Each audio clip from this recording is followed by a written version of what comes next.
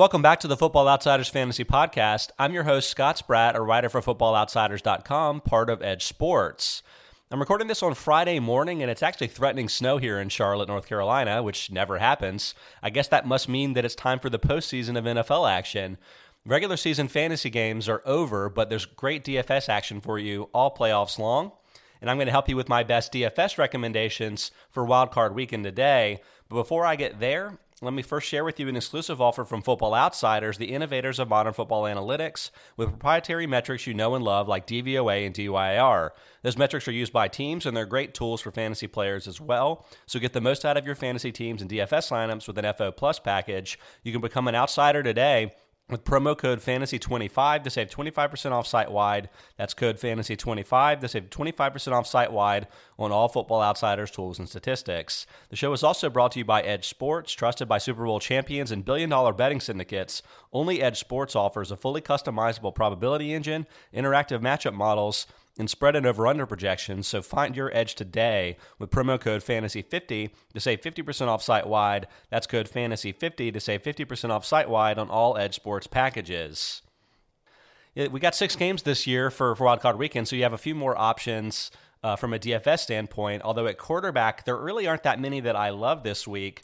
Drew Brees and Mitchell Trubisky are the two standout options or values for me, at least in DraftKings. I see Brees at $500 surplus at $5,700 in DraftKings, Trubisky $700 at $5,300 in DraftKings, and that's almost all about the weather potential issues here.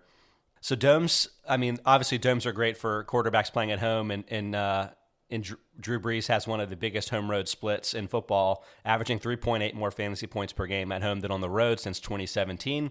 So you love him at home in the dome, even without the fans. But domes increase passing yards and touchdowns per target by 4% and 5% respectively for road quarterbacks. So it could be a nice boost for Trubisky as well, especially relative to the other quarterbacks playing this week because there's cold weather all over the place.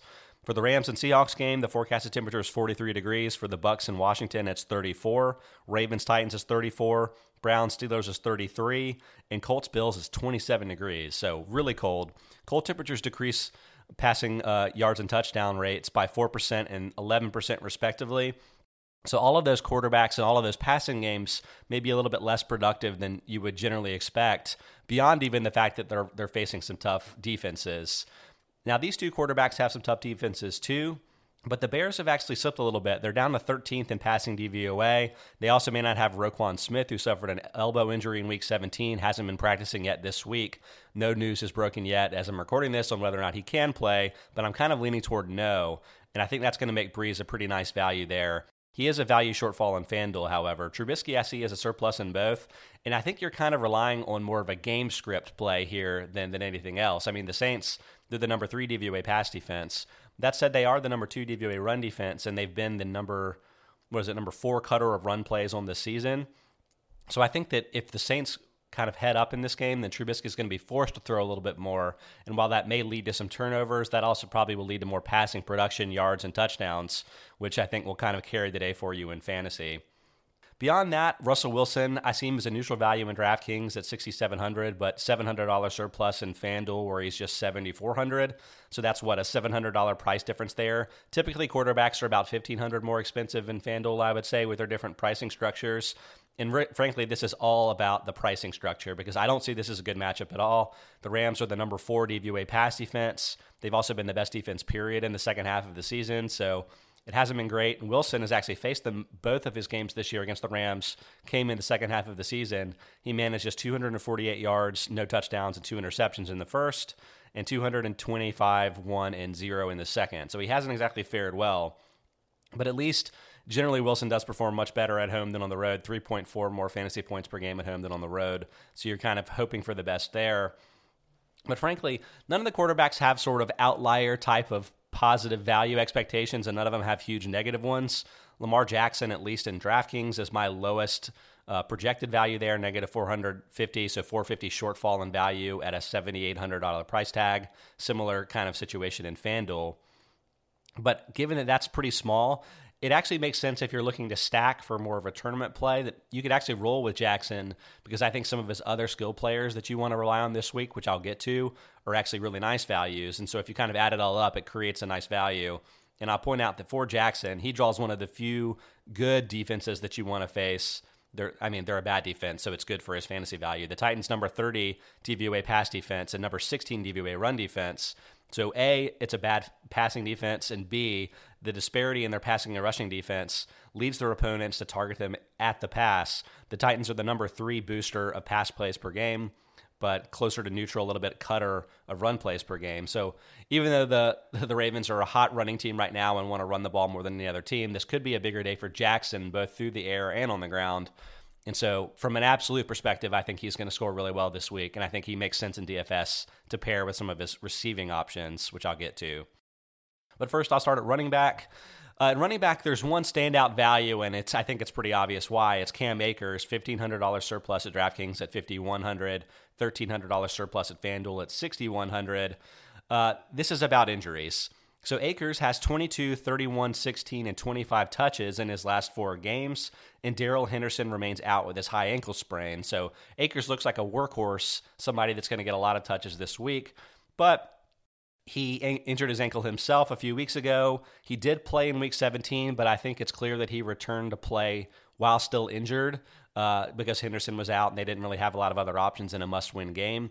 And so while he did kind of survive that heavier workload, he averaged just 1.6 yards per carry. And so I'm thinking these prices are dipped down with the assumption that Akers may not be 100%, and that's going to probably affect his performance. It's also probably a relevant factor that the Seahawks are actually quite a good run defense, number 7 DVOA run defense versus number 20 in DVOA against the pass. And as such, they're the biggest increaser of pass plays and second biggest decreaser of run plays. So you could kind of expect this to kind of shift the workload a little bit more toward, I guess, hopefully Jared Goff, something that I'll get to a little bit later as well. We don't really know yet as the time I'm recording this. But I'll point out that for running backs, facing a bad pass defense is actually probably better for their fantasy value than facing a bad run defense because it leads to more red zone opportunities and touchdown opportunities.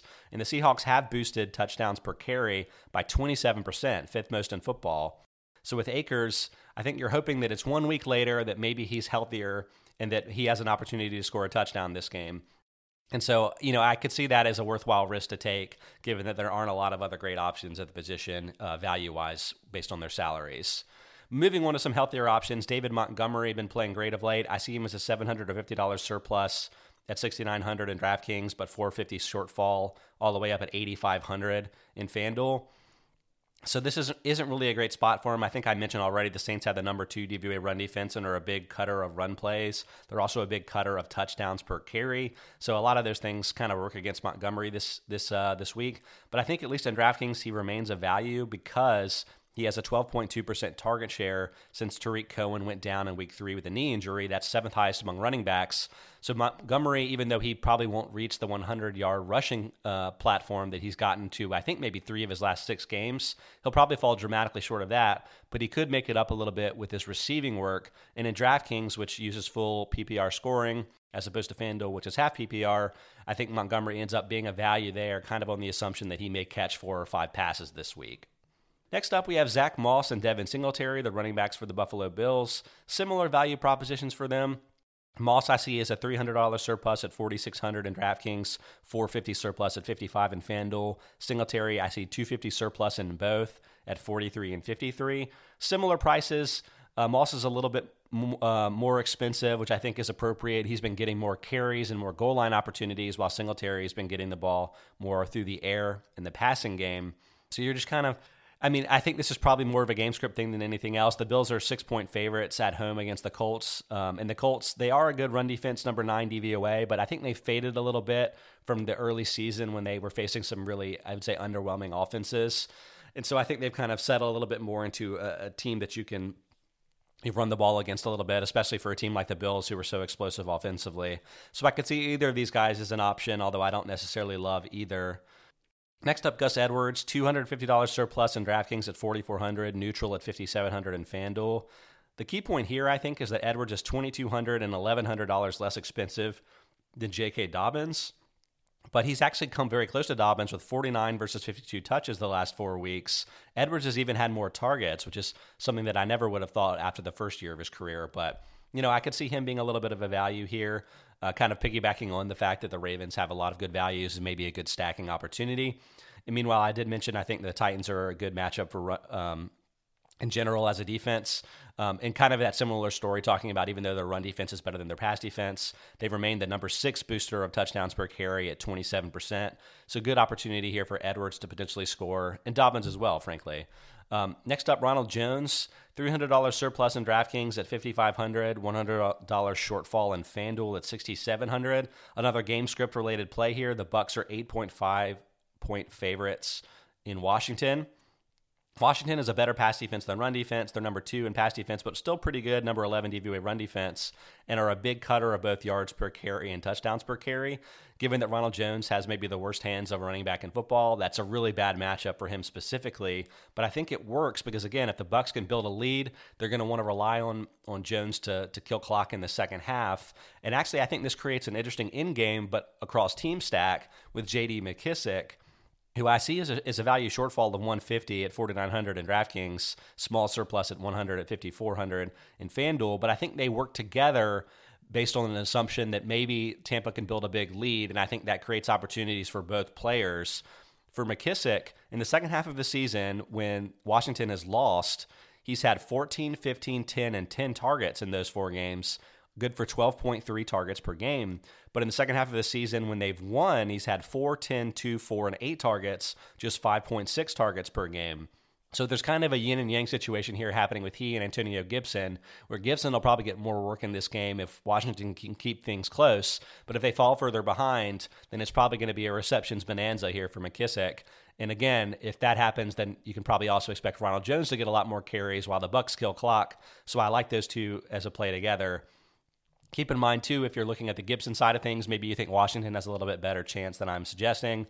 Tampa is the number 1 DVOA run defense and number 1 cutter of run plays and yards per carry at the position. So however you slice it, however the game script plays out, it's probably a bad matchup for Antonio Gibson, and I don't really like his value this week.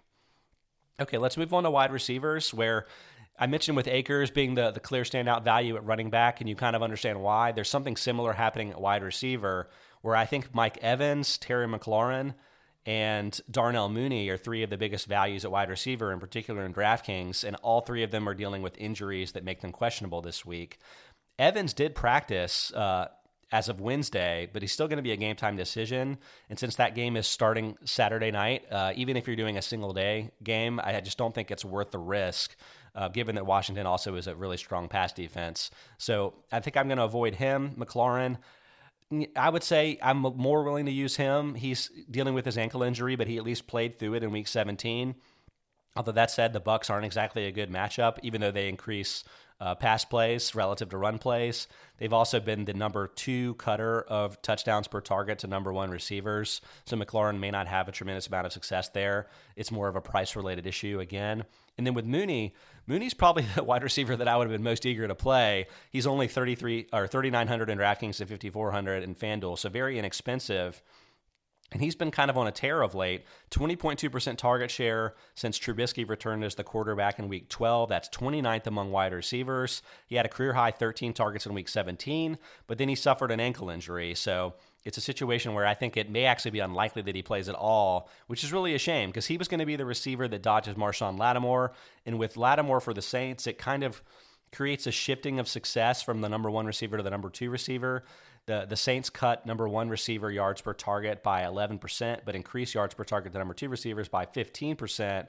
So, while Allen Robinson is kind of getting potentially shut down there by Lattimore, it could have been a good opportunity for Mooney to have some success, but that's seeming a little bit unlikely to happen. And as such, you probably want to avoid most of the Bears unless you want to kind of target the running game there for some opportunities receiving for David Montgomery.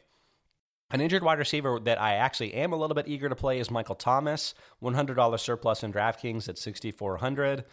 He's going to play this week after missing the last 3 games with an ankle injury. He's only played 2 games with Drew Brees all season, weirdly, because his healthier portion of the season coincided with Taysom Hill being the starting quarterback. And so I think that's allowed his prices to kind of fall. He's down to $6,400 salary in DraftKings and $6,800 in FanDuel. So I think you can take a little bit of an advantage here for a player that has traditionally been more than $9,000. Not that I necessarily expect him to have a big game. I have conservative projections for him. But the Bears aren't as bad a pass defense as you would probably think. I mentioned they had fallen out of the top 10 in DVOA in that respect, but they're also just a small cutter of completion rate and yards per target to number one receivers, and the top 5 increaser of touchdowns per target to number one receivers. So I actually think Thomas can be a big part of the game plan here for the Saints, dealing with a team that is effective in other respects defensively. Next up, Corey Davis, 650 surplus at just 4,800 in DraftKings. He's more expensive at 6,400 in FanDuel, so I don't like him there. But from DraftKings, I think he's an option. Davis dodges Marlon Humphrey, the standout cornerback for the Ravens, who, even though the Ravens had a disrupted year with all the COVID issues, still had a strong 6.6 yards per target.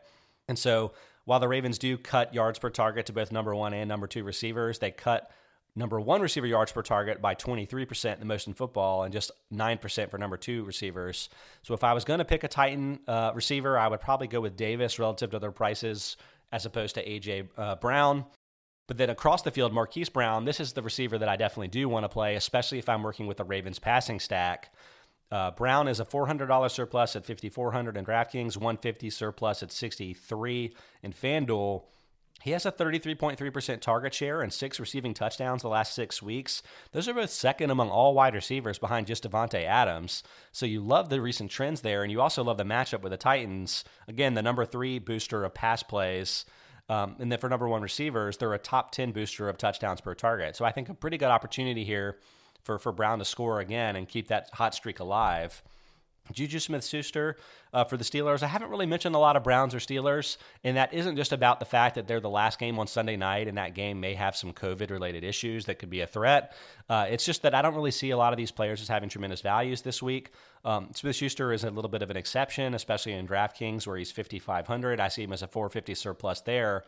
The Browns do have the number 25 DVOA pass defense, but they're a little bit more effective against outside receivers, especially with Denzel Ward potentially being available this week. So I think that Smith-Schuster in the slot may have a little bit more success. Against slot receivers, the Browns are a booster of yards per target a little bit and a big booster, top 5 and booster of slot receiver touchdowns per target. So it could be a good opportunity for him there. And then closing out wide receivers, Robert Woods, $250 surplus in DraftKings at $6,200. That's assuming that Jared Goff plays, which as I'm recording this, we still don't have word. He's going to be questionable. Their game is the second game on Saturday, so maybe there's a chance that we'll have some indication of Goff's availability before the 1 p.m. Eastern kickoffs. That would be great because which has been great of late, 27.5% target share since week 11 is 8th highest among all wide receivers. And the Seahawks, again, because their run defense is a lot better than their pass defense, the Seahawks are the number 1 booster of pass plays. So it could be a good amount of work here, even though Cooper Kupp, I'll mention, is going to be back for this game. He's been activated from the COVID list. So if Goff can play, the Rams will be relatively at full strength, at least in terms of availability, even if some of their players aren't playing 100% healthy. And then finally, I'll mention a handful of tight ends here. Mark Andrews, I don't actually see him as a value.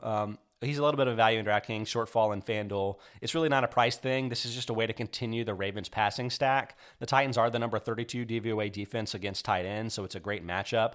They're the number 1 booster of completion rate, number 4 booster of yards per target, and number 9 booster of touchdowns per target to the position. But Andrews is also very expensive at $5,200 and $7,000, so you're going to have to get a little bit creative if you want to put him, Marquise Brown, and Lamar Jackson in your DFS lineups, but I still think it makes sense. Across the field, Jonnu Smith, a value in both DraftKings at FanDuel. The Ravens, traditionally they've been an excellent defense in defending tight ends, but just number 23 in DVOA this season. They have unusually inexperienced rookies with Patrick Queen and Malik Harrison in their linebacker rotation, so it may be a little bit better opportunity for the Titans to move the ball with their tight ends than usual, although Smith isn't getting a ton of work, so you're kind of relying on a touchdown here more than anything else. And then finally, Tyler Higbee, tight end for the Rams, small surplus in DraftKings and FanDuel as well. This isn't like last year when he was just exploding down the second half of the season with tons of work, especially with Cooper Kupp out. And again, Kupp is going to play this week. But Higbee had just 1 game with 4 catches in the first 8 games of the season, but has 3 games with 4 catches in the last 7. So there's a subtle increasing of opportunities here for Higbee in the passing game, and I think he's separated himself a little bit from Gerald Everett in that time. And meanwhile, the Seahawks, as mentioned, the number 1 booster of pass plays, could be a good opportunity for everybody in that game to get a little bit of extra work this week. Okay, that's going to do it for this week's episode of the Football Outsiders Fantasy Podcast. Thanks so much for listening. Hope you enjoy watching your playoff games. Please subscribe, rate, and review the podcast, and then swing back next week when I'll do the same for the divisional round of the playoffs. Thanks so much, and I'll plan to talk to you then.